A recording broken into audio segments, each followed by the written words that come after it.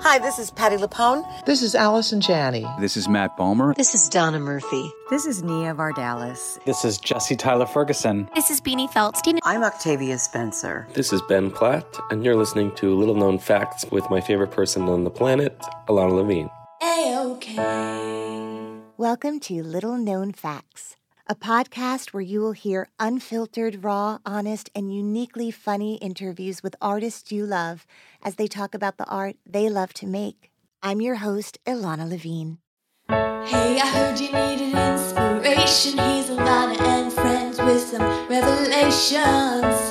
Little known fact of the day. Every little thing's gonna be A-OK.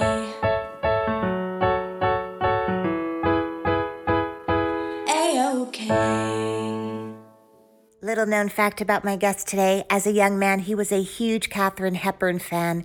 So when he found out that not only was Jagged Little Pill coming to Broadway, but it was landing at the Broadhurst Theater, a theater where his idol, Miss Katharine Hepburn, had starred with Christopher Reeve, actually, in a play called A Matter of Gravity. Well, it made it all the more sweet. Welcome, Sean Allan Krill, to the podcast. A-OK.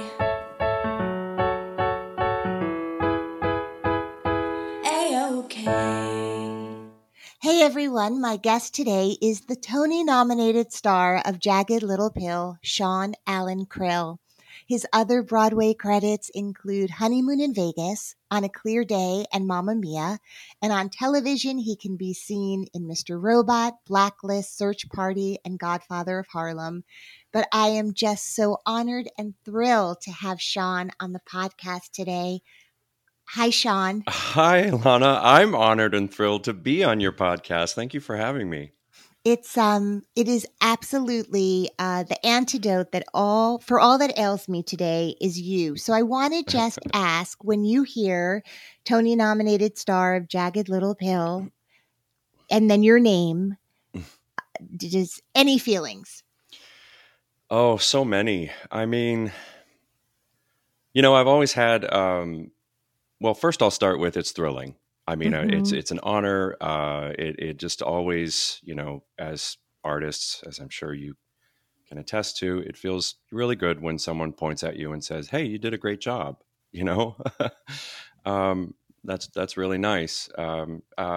It's one of those, as a theater actor, it's a dream come true thing. It lives in that world of like, wow, this is dream come true stuff. Bucket list, being nominated for a Tony. I mean, it's incredible. But that said, I do have I have a strange. I have to be honest and say I have a strange relationships with awards for art, because I as I said before, I appreciate the acknowledgement of the appreciation. But I do sometimes get a little like, well, how can you do that? How can you point to, I think as Alanis Morissette the other day, we were doing an interview for the Grammys, and she said, how can you point to red and yellow and say one is better than the other? And I just thought that was so well put. So, it's thrilling. It's absolutely thrilling, and I'm honored, and I feel like I won already just with the nomination. So there's that too. So. And so many of your cast members also being all the nominees that could be nominated were nominated. Truly incredible. I'm so proud of the show. I mean, I was proud of the show before it was nominated, and I would still be if it hadn't even gotten one, because the show means the world to me, and I am just in love with it, and I'm in love with the cast, this incredible cast and creative team, and yes, so wonderful to be acknowledged in such a great way by the Tony Committee. Really amazing. This 15, show, crazy. I know, 15. That's a lot of nominations. That's a lot. That's a lot. I loved this album so much. Oh my God, Jagged Little Pill. My relationship to it is everyone you talk to about it, it's like such a personal album, and everyone who loves it was like, how did she write my journal into, like, how did she know every feeling I've ever had, every experience? It's such an extraordinary record. But you just said you loved it too. So you are not one of these people who like, oh, I got an audition for Jagged Little Pill and then I researched. No. I mean, the minute I found out that the project existed, which was basically through my agent sending me the script and saying, "Are you interested in this?"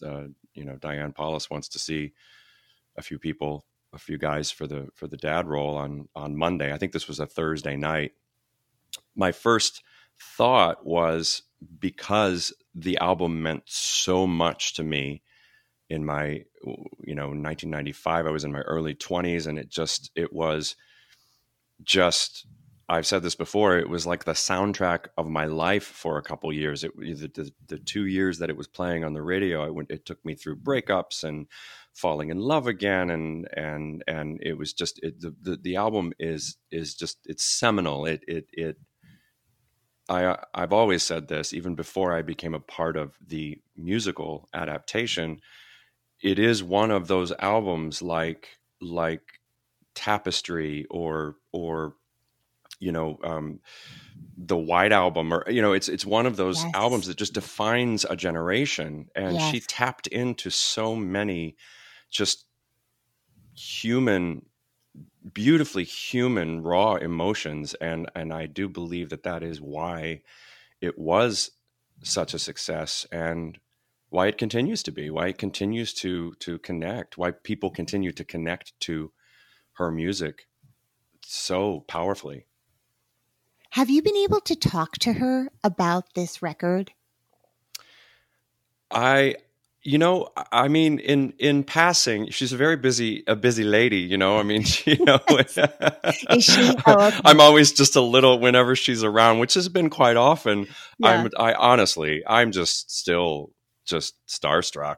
It's Alanis Morissette, and she's lovely, and she's open, and she's kind, and she's wise, and she has this incredible God energy when she walks in a room. She just really is everything you'd think she'd be, and so much more. And so she's incredibly generous and open and receptive to she would be, I know, but I've never had the chance to just really sit down and talk to her about, that would be incredible to just say, what was it like to be, 19? How did you write these songs when you were 19?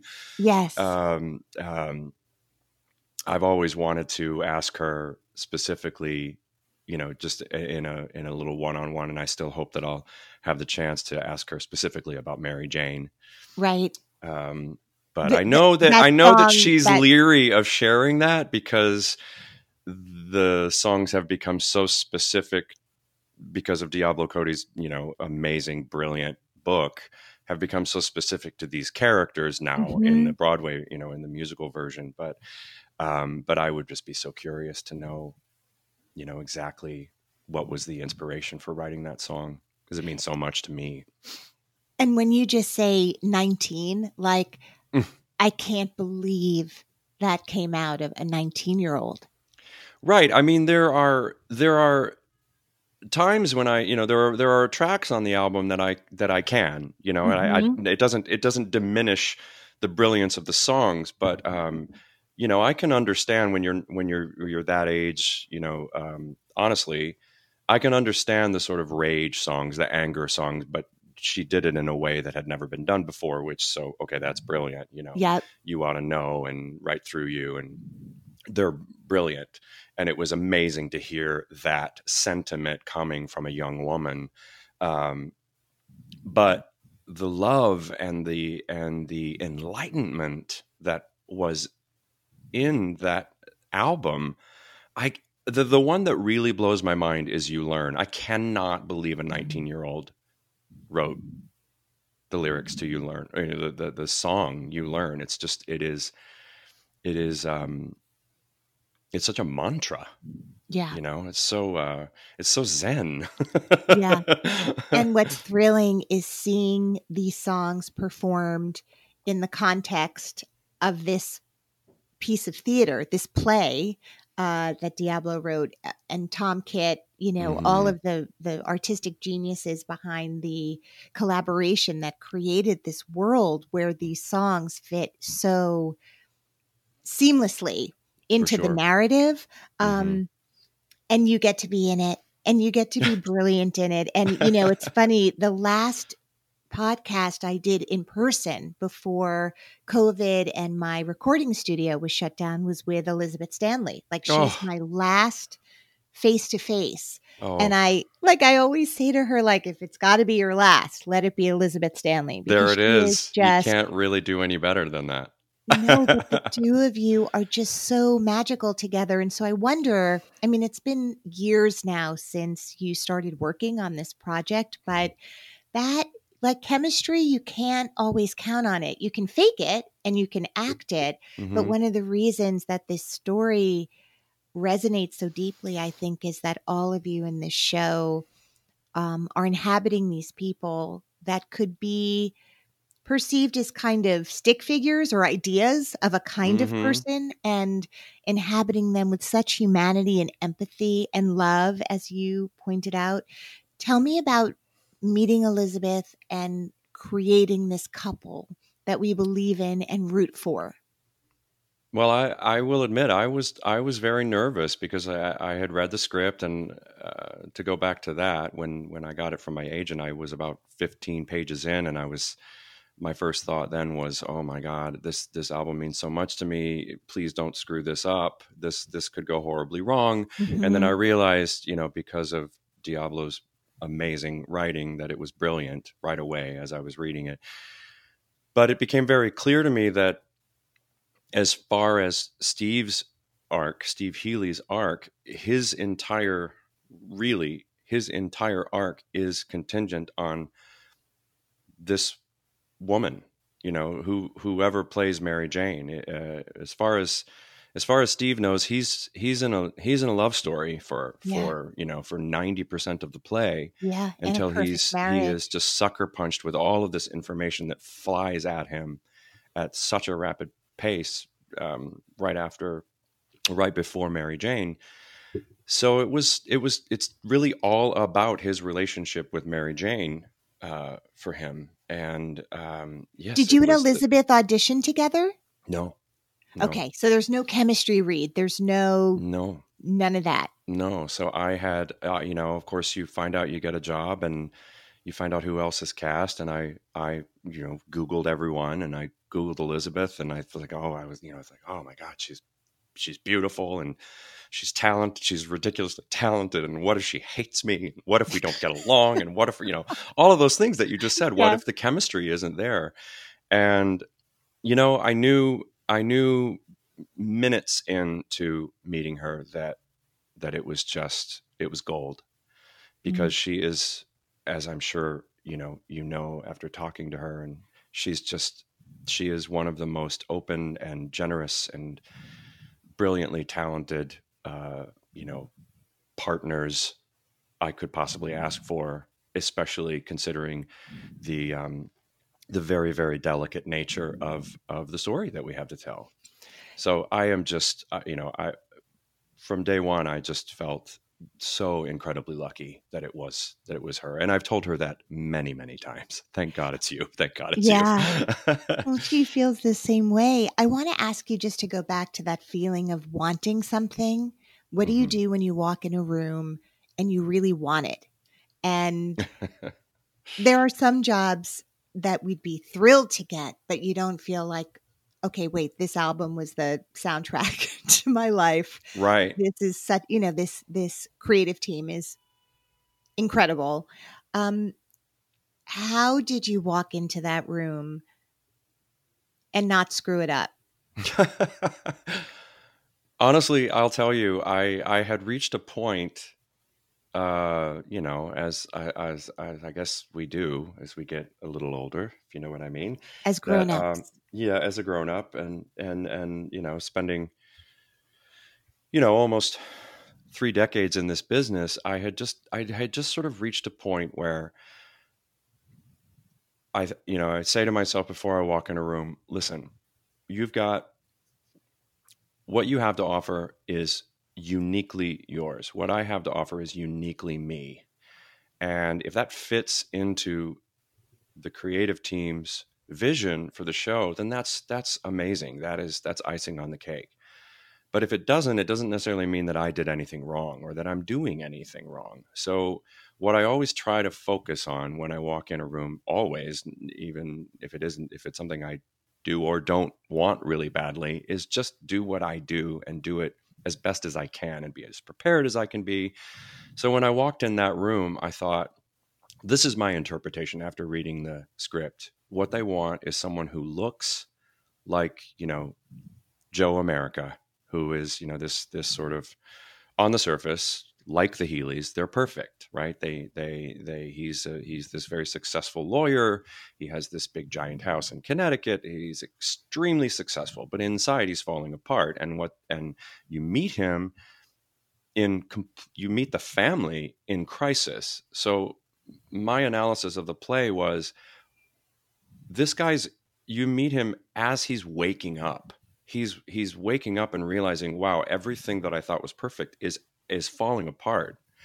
And he has great love and compassion for the people in his family. And is, I think, probably a little confused as to how he got to where he is.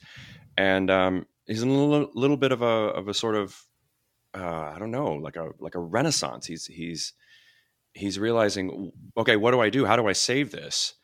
And as an actor, I feel like what that requires is absolute vulnerability, absolute openness, absolute willingness to really just go in there and be raw. And that's what I tried to do. And in this situation, luckily, it was, I guess, what they wanted. And did Diane give you notes during your audition? Yes, it was as I said, it was very fast. There wasn't a lot of adjustment happening in the room, but I do remember her basically saying, try the scene. I was doing the scene before Mary Jane, and I remember her encouraging me to do it again and to really just let myself go there to a place of let him fall apart. And I appreciated that very much, because you never really know exactly. It says very clearly in the script, Diablo writes something like, he breaks down, So as an actor, like, you look at that and you go, down? do you really Yeah. want me to be like, Right. So you're always a little like, okay, how free am I actually? Yeah. And so it's lovely when a director, gives you that license to go there. And, it isn't exactly, of course, what I ended up doing in the show. We sort of realized in backtracking and spending a lot of time on it that there is a lot of value in sort of watching someone try to hold the emotions in. It's much more, it can be so much more emotional for the observer. Right. But I think she wanted to see whether or not I had it in me, if that inner life was actually there. And it was something I connected to right away when I read the play. So it was there. I did fall in love with this character, and I have great respect and compassion for him. I'm very different than he is, but I do think he's a really good guy, and yeah, proud to play him. Well, you're in a show that deals with rape, drug addiction, adoption, gay themes, acceptance, So like, much. yeah, I'm trying to think of like sort of what washed over me as I saw it, sort of all about hiding and then what happens when we tell the truth and the relief that comes with that, but all the things along the way are just incredibly sensitive topics. And you're in a show with some incredibly seasoned adults like yourself, and Elizabeth, and then a very young cast, many of whom are the age that Alanis was when she wrote this record, right? Right. When you think Right. about it, Catherine and Celia and Derek and Lauren, just all I think all of those people have been on the show.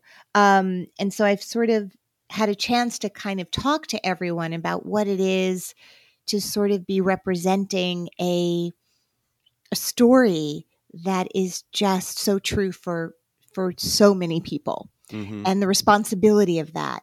But I wonder how your director and team create a safe space for everyone to handle what they're being asked to handle, and the vulnerability, yourself included. How does Diane Paulus set up a rehearsal room that's safe?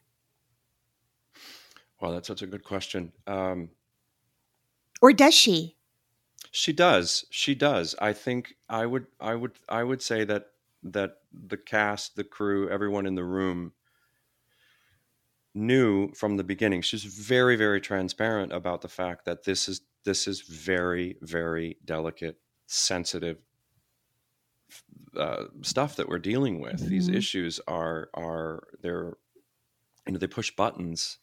It's why they're in the show. They're things that people don't feel comfortable talking about. I think that's the point of it, is that these things can't be swept under the rug, or they will fester and they will grow and destroy and rear their ugly heads in terrible ways in the future, no matter how much you think you're dealing with it by just ignoring it. So yes, there was so much. We honestly, I think the way we felt safe, or the reason we felt safe, was because we were in constant communication as a company about how difficult it all is. Mm-hmm. And people felt free to say, this word is hard for me. If we could not use that word, there were just, we all learned a lot from each other, and it was it all came down from the top, which is Diane. She did create a safe space for everyone. How did you find out it was going to Broadway after you were at, was it the ART? It was at the ART in Cambridge, outside Boston. Yes. Well, it was kind of it was a little bit of a slog, because I don't really know exactly what was happening, but I know that the producers were waiting for the perfect space for it, as far as I can glean from. You mean which New York theater? Exactly. I didn't want it to be too large. The show has a very intimate feel, but of course it couldn't be too intimate. So I do think they were holding out for sort of a couple spaces that they were their favorites and were their ideals, and then finally, the Broadhurst became available, and but so it was there was talk right after ART that it might be that fall of 18, and then it was moved to possibly the spring, and then it was moved to the fall of 2019. Right. So, but because we had that time, we ended up having a lab in December of 18 to sort of refine and tweak and really look at what we learned from the ART production, and improve without, we didn't want to throw the baby out with the bathwater. We wanted to, we didn't want to, because it worked so well at ART. We said this very often, we don't want to do too much, but there is room for improvement. There is room to sort of tweak the language here and there, certain, as I said before, certain words that push buttons in people. And it's tricky, because the show is meant to push buttons, but you don't want to offend. But if it's not, in my opinion, it's not really art if it doesn't push buttons, so it's a so really. Tell me what you mean in terms of workshopping it again after such a successful run, because in New York, everyone was hearing that people are going insane in Cambridge, and so many New Yorkers were trying to get a ticket and they couldn't, because they weren't sure it was going to come in. Mm-hmm. Even though, her track record as a director of transferring things is pretty amazing. It's pretty good. Pretty good. What, can you tell me what you mean about, it sounds like you're talking about things that would be too triggering for Are you saying for audience members or for performers or both? For audience members, it's hard to sort of pinpoint a certain thing because I have a really hard time remembering, Right. honestly, exactly what Right. we did at ART as compared to what we're doing now. Yeah. Just certain words when it comes to, say, dealing with gender identity or Mm. words around therapy. I know that Alanis was very, very, very adamant that the therapist not use certain sort of leading questions because they're therapy is very important to her and to many people in the cast. So there were just things like that where finally, once we had it up on its feet and we got to see it as a whole for 3 months in Cambridge, there were certain words that were like, that line that the therapist says in Elizabeth and I, as the couple go to a therapy scene, a couples therapy scene. I wish I could come up with a better example for you. No, but that's okay. Listen, my sister's a therapist and she's a psychologist. Her husband's a psychiatrist. They are so sensitive to the way it's portrayed because often it's sort of dealt with in a way that it kind of makes fun of it Right, or diminishes right. it rather than valuing. And there are so many different kinds of therapy, but that's always her first thing whenever I'm cast in something where I'm a therapist or there's a therapist. She's like, just promise me that it's not making fun or Right, being, disrespectful of it as a right. profession or making it seem hokey in some way. We didn't want to make Hmm. fun of the therapy itself and the value of that. But ultimately, what we kind of zeroed in on is that MJ, Mary Jane, at that point has just complete disdain for the idea of going to therapy. So that kind of became the crux of the comedy in the scene, as Yeah, opposed to how ridiculous the therapist is or the right. questions or whatever. I mean, she can think they're ridiculous, but they can't actually be ridiculous. They can't be leading questions or something that a real, bona fide therapist wouldn't say that. And there was a lot to deal with. There was a lot of, I know specifically for Steve and MJ, one of the biggest changes when we did do it was a 3-week lab in December after the ART production. When we did do that, one of the biggest changes for me, actually two really pretty significant changes were that they kept the characters separated more in Act One. So the idea being that So Unsexy, which is our sort of a duet that Elizabeth and I sing together in Act One, used to happen at home in our closet as Steve was getting ready to go to work. And the idea was, well, that doesn't really make sense. We need to have them like split screen him in New York already gone. Right. And the value of that was that with Steve being gone, the audience is actually seeing that MJ is forced to deal with the problems that are arising with Frankie and Nick by herself, as a sort of single parent, to sort of highlight Steve's absence. Yeah. And another really big difference was that and this was a difficult one to wrap my brain around for a while. Diane and I had many talks about this, but at ART, I knew about, at some point in Act One, MJ told Steve about her own sexual abuse in college. So for half of the story, I was aware of what she had been through. But they decided, and we all decided that I eventually came around to it, that it made much more sense if he was completely in the dark about that. It made all of the questions in Mary Jane. That was the time when I realized, the first time we performed it, the first preview, I remember on Broadway,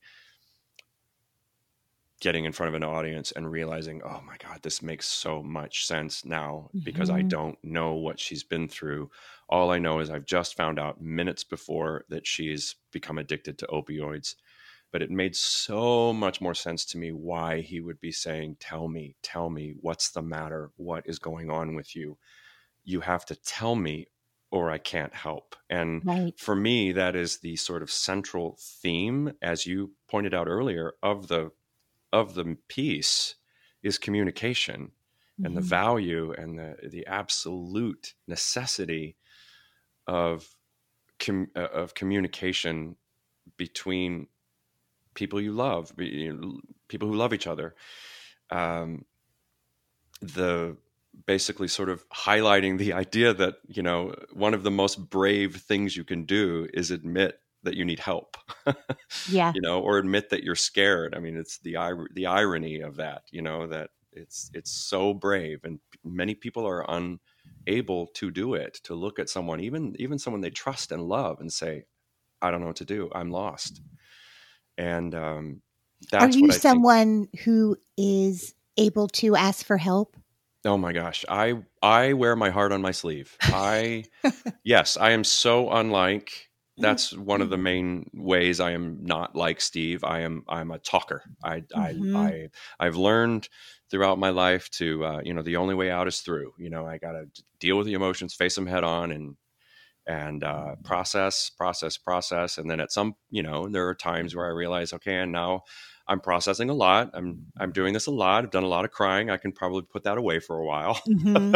Mhm. Just just suck it up and deal. Right. Right.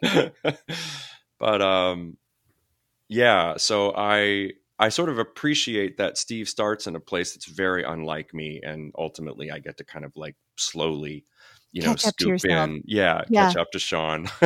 Yeah. Yeah. So talk about walking into the Broadhurst Theater when Mm. it moves to Broadway, and uh, what goes through your mind, because now you're coming as the star. You're not covering another role. You're not replacing. You created it from scratch, from nothing, Mhm. into a Tony nominated role forever. That's yours. Wow, that's crazy. Yeah. It's fantastic. It is. It is. Walking into the Broadhurst was, again, bucket list. It's just dream come true stuff. For whatever reason, I don't know why it was so on my radar, but all I had in my mind when I walked into the Broadhurst was that Katharine Hepburn had performed there. Well, she's always been one of my idols as an actor, always. I don't know why, I don't know how. I became, at some point when I was a little boy, I saw Bringing Up Baby, Oh, the and best. and then I became obsessed with her, and I just started watching everything that I could watch that she had done. And I mean, she's one of the only celebrities I've ever written a fan letter to, and she wrote me back right That's around the same incredible. time, actually. That coincidentally, I think it was right around the same time as it was right around 1995, right when Jagged Little Pill was out. So, um, It's all connected. side note, yeah. Yes. Um, so when I walked in, I remember just thinking, "Wow, this is." I mean, it's just incredible to me that there's like Katharine Hepburn dust in this place, and I'm breathing the same molecules that Katharine Hepburn breathed. And but you know, as I said, I'm very, very proud of the show. I'm very proud of the work that I did on Steve Healy, Yep. and I just was constantly pinching myself. I just felt like the luckiest guy in the world when I walked in there.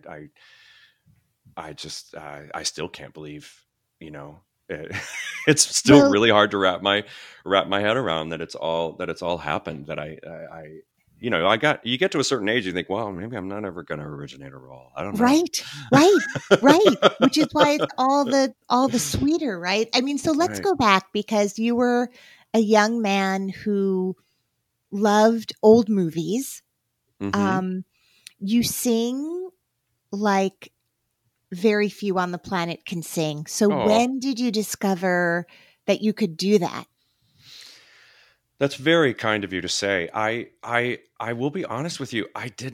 My family, we were like car singers. We were like road trip singers. We Uh always huh. sang, but no one ever even thought of doing it professionally. It was just everyone's sort of very musical. And my mom taught me to harmonize when I was a little boy. And but I never thought I always thought I was gonna be an artist. All through junior high and high school, I was just sure I was going to be a graphic designer. Hmm. And so I was studying that like crazy in high school. I was also very involved in band. And it wasn't until I was, sophomore year of high school, I think, that I auditioned for the musical, which is Once Upon a Mattress. Um, and I was terrified. I'd never been on stage like that before. I was very, very, and still consider myself very shy. So Mhm. I just couldn't believe I was doing it. And then, so I have that thing in me that and then I went to college and studied acting.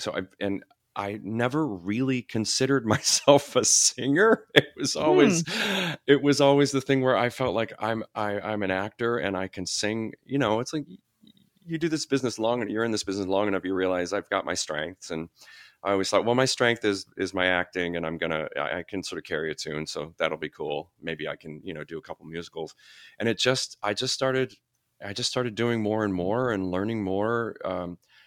Most of everything I've learned as a singer has been by doing shows.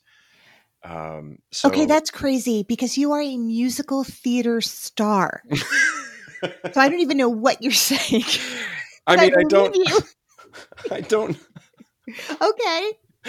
I am not, I'm in such awe of it that anyone could ever even say that about me is just like, it blows my mind. So I am grateful. I look around at the people singing around me when I'm doing Jagged Little Pill, and I think, oh my God, that is amazing what they're doing. I guess I'll just go out and do what I do. Yeah.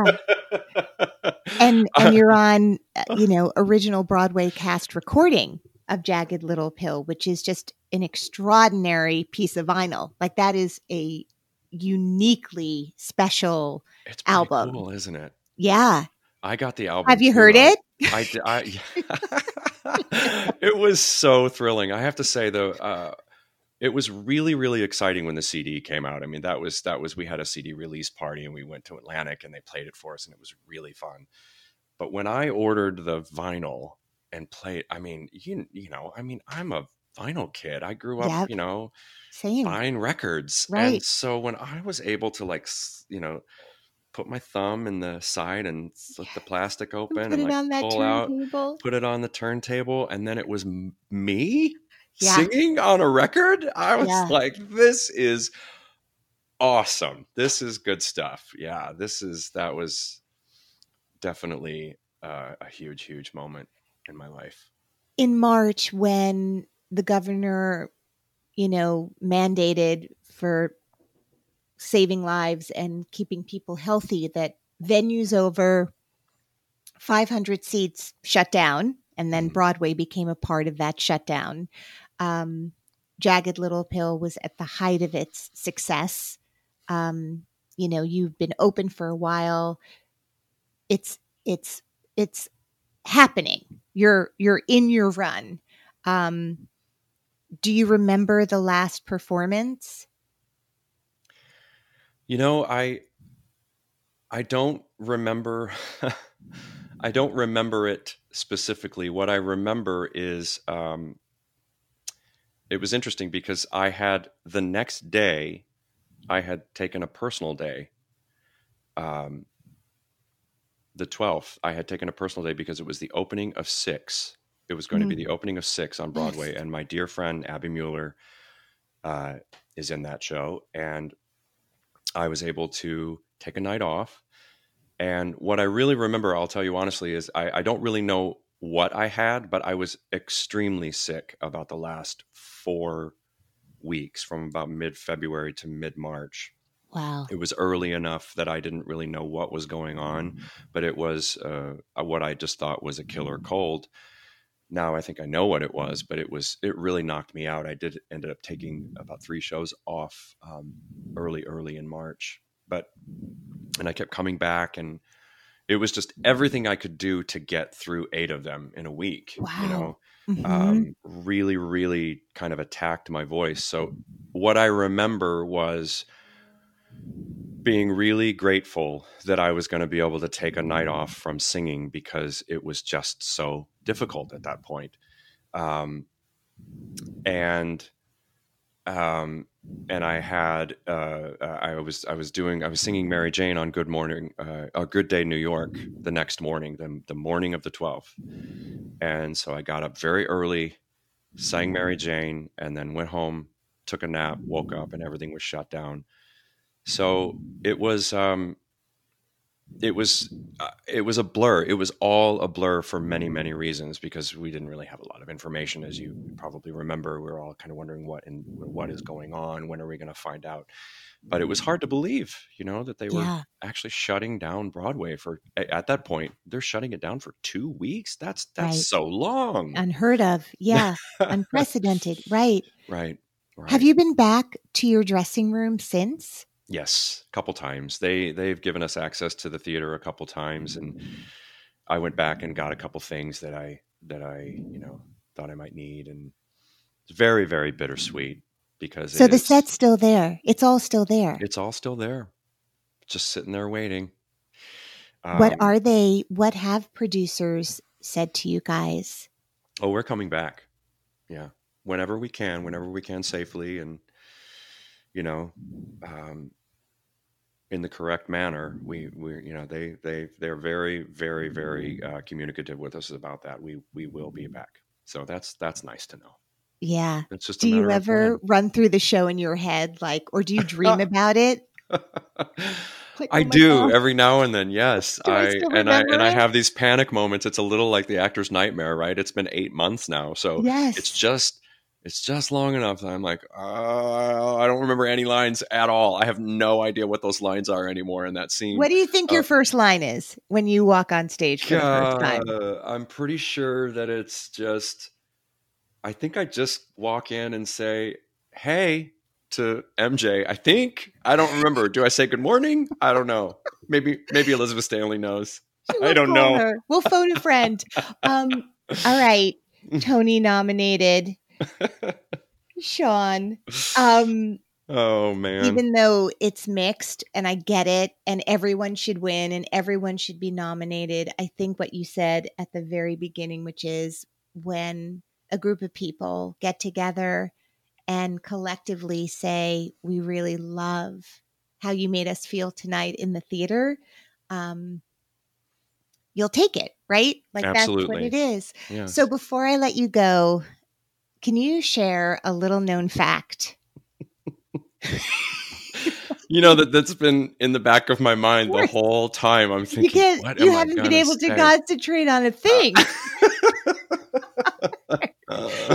Good one. Well, a little known fact. This is kind of boring. This is kind of interesting, I guess. I don't know. Why am I judging it before I even say it? Yeah, let me judge. Let me judge. I may say, nope, do another one. Yeah. Little known fact, I was cast in the tour of Dear Evan Hansen in the summer that I was doing ART, Jagged Little Pill. And it turned out to be that they could possibly conflict with each other. So I had this crazy decision where I had to choose whether or not I was going to do, a year on tour and possibly knock myself out of contention of doing the Broadway run of Jagged Little Pill. And so because of the scheduling, and I had to basically just say no to a year of work. And then, as I said before, it was supposed to be fall of 18, and then it was moved to spring of 19, and then it was moved to fall of 19. And I was just sitting there going, oh my God, I was supposed to be on tour right now. Yes, where is my paycheck? Excuse me, Mr. Paycheck Man? But for a while there, Larry Murphy was like way in my world. I was thinking of trying to, toward the end of the run of ART, I was sort of gearing myself up for moving on to this new dad role. Right. And, wow. But yeah. And then, the idea as an actor of just saying, the year of work that you wanted to give me, no, thank you. Right. that was just, right. But it was one of those really crazy decisions that you just have to make sometimes. And, it was and my agents kept telling me like, these are good problems to have. And I was like, I know, but this is terrible. Yes. Why does it have to be at the same time? Why? Well, also a part you'd be extraordinary in. I get it. I get why they wanted you. I guess we'll never know. I don't We'll know. Maybe never we'll. know. Who knows? You never know. You know what? Maybe I someday. kind of know. I feel like I do know. And now that you've created this role, we're moving on to creating more roles at some other point. But for now, just knowing that Steve Healy will be back on the boards at some point as manifested by the genius that is Sean Allan Krill. And anyone who hasn't heard it yet, I need you to listen to the original Broadway cast recording of Jagged Little Pill, and listen to this man sing Mary Jane, and then just everything on this album, and then listen to Alanis's album, and then just do it in rotation and enjoy yourself, because it's really what we all need to do today and every day. Thank you from the bottom of my heart, and I look forward to seeing you in person soon. Thank you. Thanks so much. Clouds can make the wind blow, bugs can make the grass grow. So, there you go. These are little known facts that now you know. Thank you to John Zaytoon, who is the talent coordinator for this episode. The Little Known Facts theme song was written and performed by Georgia Famusa with backup vocals by Caleb Famusa, and episodes are recorded in New York City and edited by Nicholas Clark.